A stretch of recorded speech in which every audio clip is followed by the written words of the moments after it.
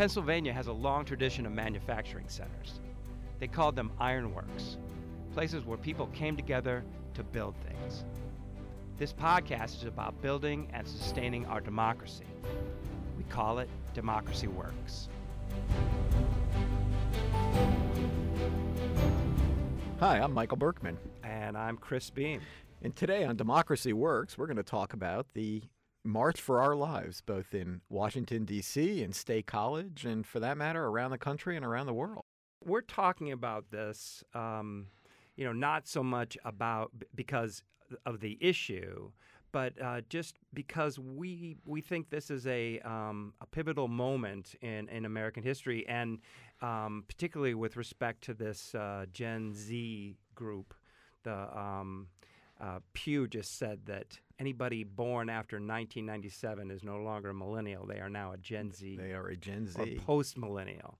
And it is this group that seems to be kind of spearheading this, and it's very interesting to see what it is that they are bringing to the table and how incredibly effective and articulate they've been in this whole. It is remarkable. They just seem to know what they're doing. They have the ones that we've been seeing anyway. But here too as well in the state. Some of the kids from State College. We'll absolutely see that when you see the. We had Jenna took her roving reporter, which is now a new title for Jenna. Right. We just keep piling the jobs on. She went to the march at State College High and interviewed some students, and you'll see it is the same kind of articulateness, poise. You see this sophomore girl who's speaking with extemporaneously without notes and really doing a great job. It is just so interesting what's happened with them, and there's been a lot of concern, I guess you could say, or from a perspective of democracy, small d anyway, of how engaged are these kids, and I guess the millennials before them, and in politics, and voting rates have been low. A recent study that came out that was really quite interesting about Trump's victory, talking about this group as one of the groups of Obama supporters that just didn't show up. Will they be showing up? And all of a sudden, it seems to me like they found an issue that is really personal to them, right? They are the generation that's grown up during school shootings. You and I aren't. Right. They're the generation that grew up during school shootings. And they have a sort of visceral dislike of politics that it seems to me this issue kind of encapsulates.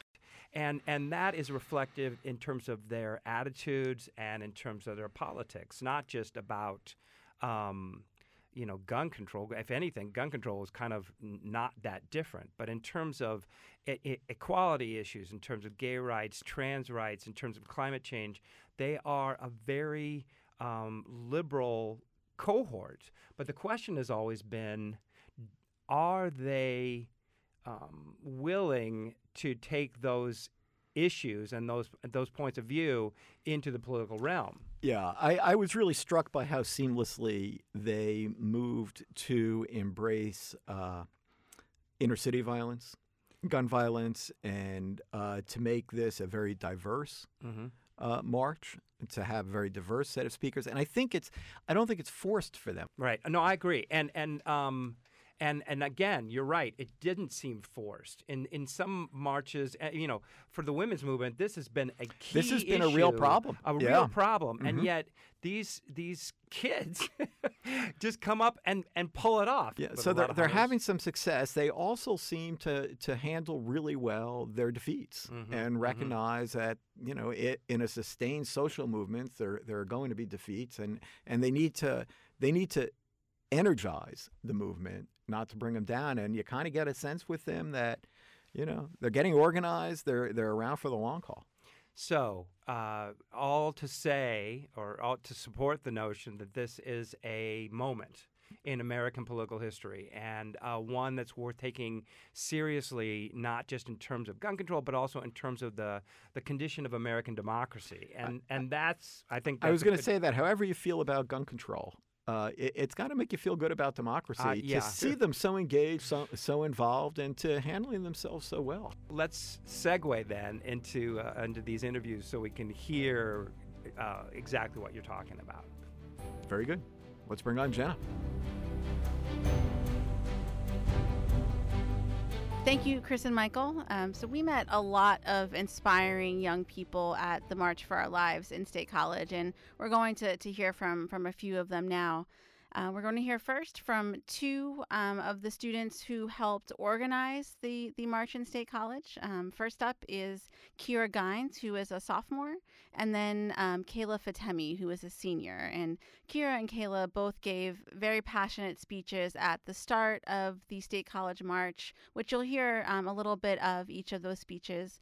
And then you'll hear some of our conversation with them about their motivations for organizing the march and how they view themselves as small d Democrats. So let's go now to Kira and Kayla. I get asked a lot, what are you trying to do? I'm trying to make a difference, and I know it's possible.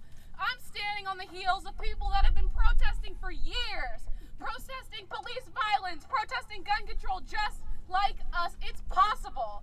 It always has been possible, and we have it in our blood. We're here to protest, to make a difference, and to go tell the rest of the country that we're not gonna have it. It's enough. And so this year, just with all the things happening, it felt natural to just continue to set up these events and continue to make our voices heard and show people that there's a community around these events. I want to do what I can within my constraints. I can't vote for a number of years, but I can work with people who can vote. I can work with people who help organize things like this. Like, I can go up there and I can make a speech and I can make my voice heard, and I know that I will continue to do so until I see change, until I can hear change, and until I can vote towards that change. I've got two lovely parents that have a habit of putting me on the spot, and so it's given me a lot of chances to work around my speech skills. I participate in forensics, which is speech and debate, and I just do things like this. Like, you're never good at anything when you start out, but the more you do it and the more passion you have for it. I have so much passion for activism, and when I start to feel that, all the will it be okay, will everybody listen to me, it just kind of goes away, and it turns into I want my voice to be heard and I want my passion to come across, and it does. This is our revolution, and we have nothing to lose in screaming, shouting, shrieking in favor of strict gun control, because if we remain silent, we lose our lives. One good thing I think about the United States is that we do have the right of free speech and the right to express ourselves and to vote, basically. And I think that the biggest initiative here we've been pushing is to get people to register to vote. I think for us, democracy is voting in the people we want to be advocating for our lives and who will advocate for our lives. And it was just something I felt like I had to do. And I think a lot of other students had the same feelings after watching the Parkland students who were our age. They could have been our peers if we were in Florida. So we're a different generation. We're not millennials, we're Gen Z. And I think that really creates a difference because we're a lot more vocal and we're a lot less afraid. I think we've seen a lot of things continually happen and realized that if something's going to change, we have to do it ourselves and we have to demand it by ourselves. So I think that our generation is finally becoming old enough to be able to go out there and do these types of things. We're all starting to turn 18, 19. So the oldest among us are starting to take the lead in this journey, and I obviously can tell already that the younger ones are following, and as there's so many little kids here today. So it gives me a lot of hope. I think that our generation is really going to be one that changes the way this country works. We're the generation that has basically had technology in our hands since the moment we were born. It's just been very easily accessible our entire lives. So I think that, combined with just the current climate, has made us very unafraid, which makes us ruthless. We're not afraid to make jokes and, I hate to use this word, but memes about politicians and call them out and say you're doing awful things, and we're not afraid to do that, and we're not afraid of the consequences that might come with that. We're currently part of a statewide competition in which we are trying to get 85% of our senior class registered to vote. So we're going to be continuing to work on that. We're going to have tables in the school throughout the day for the next 2 or 3 weeks, just trying to get as many people in the senior class to register as possible. And other than that, we are planning another walkout on April 20th. That one will not be sponsored by our school like our past one, and it'll be very political, so students will be getting in-school suspensions for that, but I think we're going to have a pretty big turnout still. We also talked with a few students from the Delta Middle School, which for listeners not from the State College area is a school within our district that is built upon a democratic model of education. You'll hear first from Lena Adams, who is 14, and then from Lily Caldwell, who's 13. And Lena and Lily talked with us about how they organized a walkout at their middle school and how that momentum carried forward to the March for Our Lives. We were really deep into making sure that our school would be able to do the walkout and nobody would get suspended or anything. And we worked really hard at that, and it ended up that the majority of our school was able to walk out. I mean, we're a part of a small school. Delta's small, but the majority of that school walked out for gun legislation and to memorialize the victims. I thought that was really cool. Yeah, after I had heard about the Parkland shooting, I had also started to hear about the walkout, and I kind of decided I wanted to try and start something in our school, and after some other students had heard about it, they did too, so we had a small group that got together. We had a conversation in our school afterwards about gun regulation legislation, and that is kind of how I guess a lot of people started to really know what was happening and hear about it. And I've seen some of my friends here today, which is awesome. I just kind of want to add that I think it's amazing that it's starting to be youth and middle schoolers and high schoolers and even elementary students and college students who are really starting to notice and take action. And I think it's going to make a big difference and bring attention to our politicians and our representatives, our state representatives, and that they need to take more action, and we can't just say thoughts and prayers will fix the situation. So I'm here in the studio today with Hannah Strauss and Kian Nelson, who both attended the March for Our Lives protest in Washington, D.C. Thank you guys so much for being with us here today. It's no problem. So let's start off. It was a big day, something like 800,000 people on the National Mall. Can you just describe for me what your first impressions were? So you guys went on a bus and you pull up to the National Mall. What was it like? So I did have expectations because I went to the Women's March last year, so I kind of thought it would be a huge crowd, but I honestly thought it was tighter than the Women's March when I was actually in it, which I was not expecting at all. Kian, what about you? First impressions? There were just so many people, and it really made me feel good to be around people that shared my own views and opinions, and it was really nice to. This was my first protest that I've ever attended, and it was nice to stand up for something I believed in for once. Yeah, for sure.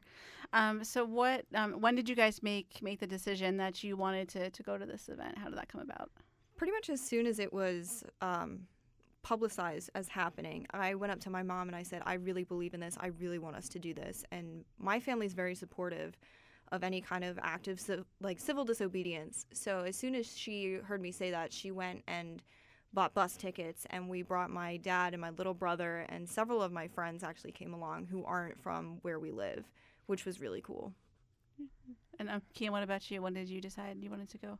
As soon as I heard about it, I jumped at the opportunity because I've always believed in gun control. And this was, I thought this first time for everything, so I thought I might go to this one. As you've had a chance to reflect on your experiences there, what you saw, were there any moments in particular that stand out to you as you look back on that experience? I really appreciate, there were so many things about all of the speakers were amazing, and I respect them so much for doing what they're doing. They're my age and they're speaking in front of 800,000 people. Right. I would have been that girl who threw up on stage and said, you know what, I just threw up in front of international television and I feel great. But to be honest, all of them, they're doing outstanding things, and that's really resonating with me. Our generation is going to be one that really hammers hard on this whole gun control thing. We're really going to be the ones standing up for this change. And Kian, what about you? Anything that stands out as you reflect back on Saturday? Yeah, it made me really good to be part of Generation Z.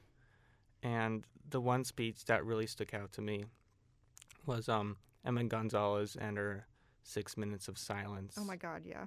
yeah, for all the time that it took for those 17 lives to be taken, and it was just outstanding and kind of horrifying at the same time. Mm-hmm. At first, I didn't really understand what she was doing with her silence, the way she cut herself off. Yeah, So and she's... Continue, you can... yeah, go sorry, ahead. and like how like a bunch of people like started cheering, like as like the minutes of silence were happening was like really awkward. Yeah. It definitely felt awkward, but after she revealed what she was doing, so like I was confused, but then when she said that this was the amount of time it took for 17 of my classmates to die, I was like, oh my God, that's no time at all. It felt like forever when it was silent, which imagine we were in a packed crowd. Imagining that in a classroom where you have to be dead silent because somebody is coming for your life, that's terrifying. Right. Yeah, so she waited until the end to say kind of what she was doing. Yeah. So is there any characteristics of your generation that you think will maybe take things in a different direction or be able to make progress that we haven't seen thus far? Well, generations have becoming more progressive over time, in my opinion. Well, I think that's a fact.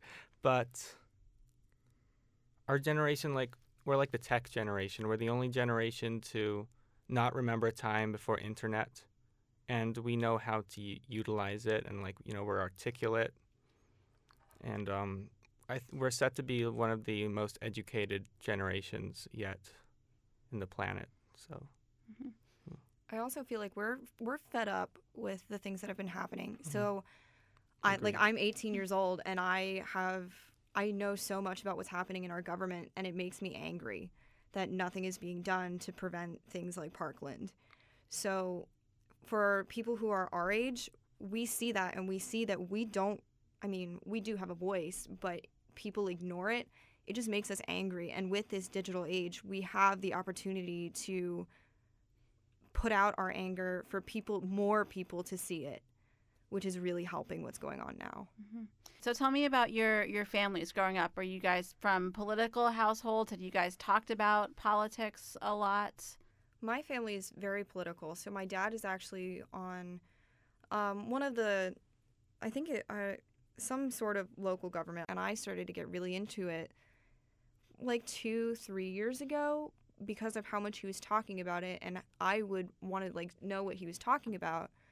So I would research what he was saying, and I like make my own opinions. So like my family is all very liberal, but I feel like we do have some differences in our opinions and like how we speak, how we approach things, which I do think is pretty interesting since I did learn from them. Have you noticed in these past couple of weeks since the Parkland shooting any change or increase in activism among your friends or other people at school? I mean, there are definitely first-time protesters like Kian who did not go before, but I feel like it hasn't changed very much. Like, our generation is stigmatized for being, like, lazier and we don't engage, but I feel like we have that stereotype because we are afraid to engage because everybody tells us we can't. Yeah. You agree? Yeah. Go ahead, Kian. So this was your first protest, right? So you kind of, did you feel like you had to go, or were you feeling any of those pressures about the stereotype associated with your generation? No. It was all on me. Like, I felt invigorated and like angry and frustrated, and I was just like emotionally charged. And so how did that come out when you were in DC on Saturday? I was cheering, but like it wasn't that like external, it was more like internal, like that feeling in my chest, like my heart's beating fast, just like I'm thinking about like all of the congressmen that like haven't done anything, and it just makes me like really frustrated. Right. And so you as a sophomore, you still have a few more years until you're able to vote. How will you keep that feeling in your chest alive, the time between now and when you're able to vote? I'm just gonna keep reading about politics, and just keep reading. Okay. And then Hannah, you're 18, right? Yep. So you'll be voting for the first time. Yes, this I will year? be. The first thing I did on my 18th birthday, I'm sitting there on my bed, and my mom comes in the room, and she goes, "What are you doing?" And I said, "I'm registering to vote." It was legitimately the first thing I did when I woke up that day. One of the speakers at the march on Saturday said, "Welcome to the revolution." What do you guys make of that? Do you feel like you're part of a revolution happening right now? Yeah, it felt really good to like be a part of something, part of something in history. I feel like it is, to some degree, a revolution that we've had years where our government has become more and more money focused, and now you can tell that they're starting to fear this young generation, and they're trying to keep us quiet, and we are not going to be quiet. Like, our generation is not screwing around, and they can tell, and we want change to happen in numerous ways. I feel it's almost despicable that they're telling us to sit down when we realize that something needs to happen. There needs to be some kind of change, and we are standing up for our right to live. That we're students, and we realize that something is wrong, and they are trying to put us down. Mm-hmm.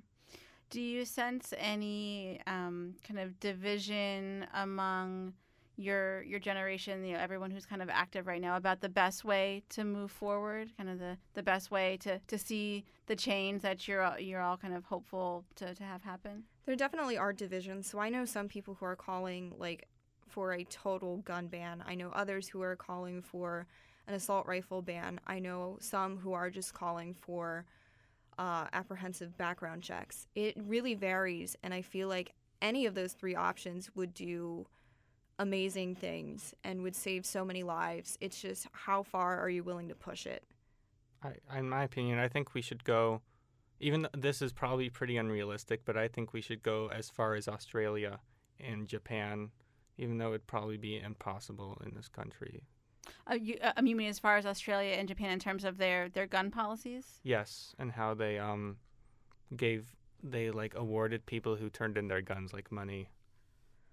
Also, the way they handle obtaining a gun is very interesting. So if you look at Japan, they have to go through a background check, they have to go through a physical health screening, a mental health screening, and then they do classes. You have to pass a test, and then they have police that make sure that your guns are stored correctly and you're doing appropriate things with your guns. Why don't we do that here? It saves so many lives in Japan and Australia. So did being at the march and hearing about from the students who talked about the communities that are not represented, did hearing those types of things make you reconsider your own backgrounds, your own privilege? How did that all kind of play out in your mind? I know that I have a lot of privilege because I am a white American. I can go, I am a woman, so I can't, there are some things that I would not do. I would not be able to walk down a city street by myself at night. That is not something that I would do. I would not feel safe doing that. But I could do it during the daytime. I would not be shot for walking down the block.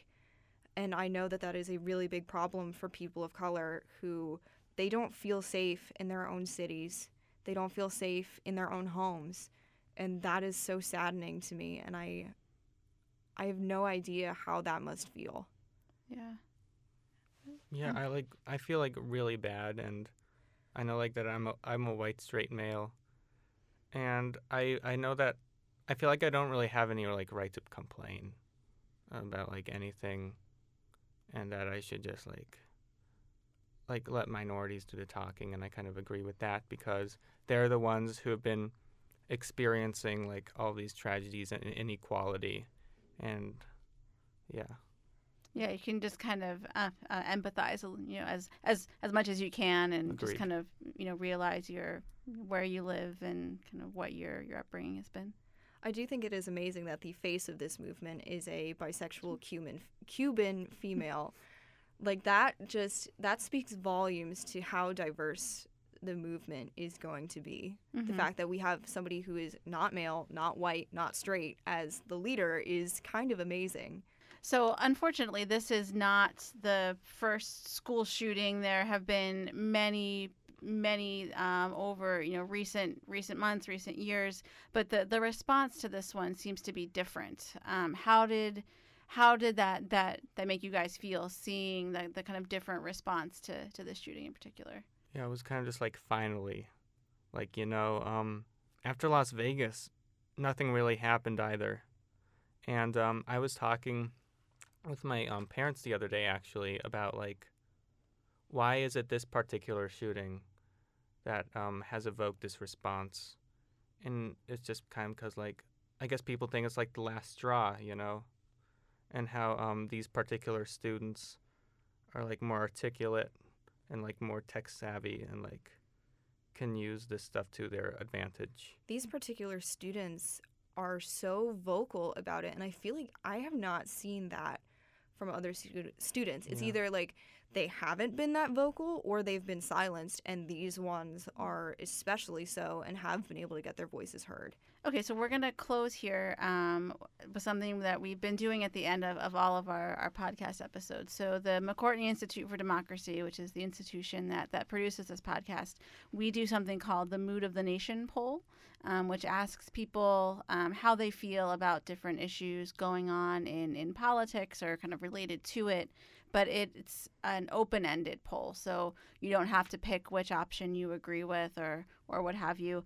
But there are 4 questions that we always ask at the end of every poll. They're really short, so we'll try to have this be like a lightning round or something maybe. So I'm going to ask you 4 questions, and I'm looking for your best tweet-worthy responses. Now, some of the other guests we've had on here might not have maybe had that kind of concept nailed down, but you guys should be on it. Yeah. So we'll see here. So, what about American politics makes you angry? Everything. Let's be honest. Yeah, the Electoral College, Republicans in general. All right. And what makes you proud? I'm proud that we have this process and that we have the resources to let the people make change. Mm-hmm. Yeah, I'm proud that we at least have a democracy. Now we can vote and like there's no dictatorship. So right, yeah, got to count for something, right? Yeah. What makes you worry? I am worried that we are so active, but we aren't going to go out there and vote. What about you? Yeah, like I know that like I have a lot of friends that are politically apathetic, and it makes me like a bit disappointed. Like, why don't you care about these things? Mm-hmm. And, yeah. And then finally, what gives you hope? The fact that our generation is stepping up gives me so much hope. And I look at them and I look at us and I see people who are going to change the world. Yeah, just the people, I guess, and the people that are standing up that I'm watching, like I'm looking at them and I'm like, yeah, you're going to lead us to victory. So, yeah. Awesome. Well, we will leave it there. Thank you both so much for joining us today on Democracy Works. You're very welcome. Thank you for having us. All right. Well, we're back, and that was really something. I hope you got a flavor of just how talented and impressive these students are. Yeah, really. Mm-hmm. And my son went to that high school, so I wasn't surprised at all. It's actually very similar to the students at Parkland. Right. Well, I was gonna emphasize not the families they come from, which I think is important, but also the fact that this is a school that provides, that has a really active theater program, that has an active debate program, that teaches kids in a variety of ways outside of civics class how to handle yourself, how to debate, how to speak extemporaneously, how to frame an argument, how to use facts. This is a really important issue, I think. I mean, and what we're seeing is the product of the way our country has decided to teach people how to become citizens. And for a variety of reasons, that would take a long time to explain, schools have decided that the simplest, the most benign, the least controversial way to do this is just to teach students the facts, just to teach them about, this is the three branches of government. This is what a pocket veto is. This is what the Supreme Court does. But what we've seen, illustrated quite well from these students is that democracy is not merely about knowledge, it's about skills. It's about learning how to articulate your point of view, to figure out what it is you stand for, and then how to do it, how to stand, and how to argue with people. Yeah, it was hard not to stand there. There were about 2,000 people. That's the official state college count of the rally at the high school, which then marched onto Old Main on campus. So they're speaking before a lot of people. Right. And it was hard not to just be impressed. Yeah. And so when you are making decisions about drama, about debate, about Model UN, things that don't necessarily connect obviously to the quality of our democracy, this event demonstrates that that's not a smart thing to do necessarily. No, and there's something else they pointed out too about creating good democratic citizens, and that's that many of them mentioned that they've been talking about politics around the dinner table for years. Right. And I know that with my own students, when I talk to them at the beginning of the semester with my freshmen about, do you talk about politics? Do you think a lot about politics? Do you consider yourself politically engaged? The driving variable seems to be people whose families argued about politics or talked about politics around the dinner table. And we always think about democracy as being this kind of big thing, like, the convention or a presidential election. But really, at some level, democracy is very, very small. It's about how we relate to each other and how we deal with the conflict that is inevitable. And, if you want to make our democracy better, have some conversation and have some conversations over the dinner table with your children and talk about what's in the news. And again, we're seeing evidence in this event that those things matter, that those things have an impact. And, irrespective of where you come down on these issues, it's a positive impact for our democracy. So are they going to vote? I think not just at State High, not just in State College, but I think there's an argument to be made that this is what do they call it? All throat, no vote. That this is all going to be about their marching, getting it out of their system. It's all going to go back to normal. And and that was Talcott Parsons' argument about the '60s. They're going to be they're going to get mortgages and jobs, and they're going to shut up and just be like the rest of us. And maybe that's true. Maybe that's true.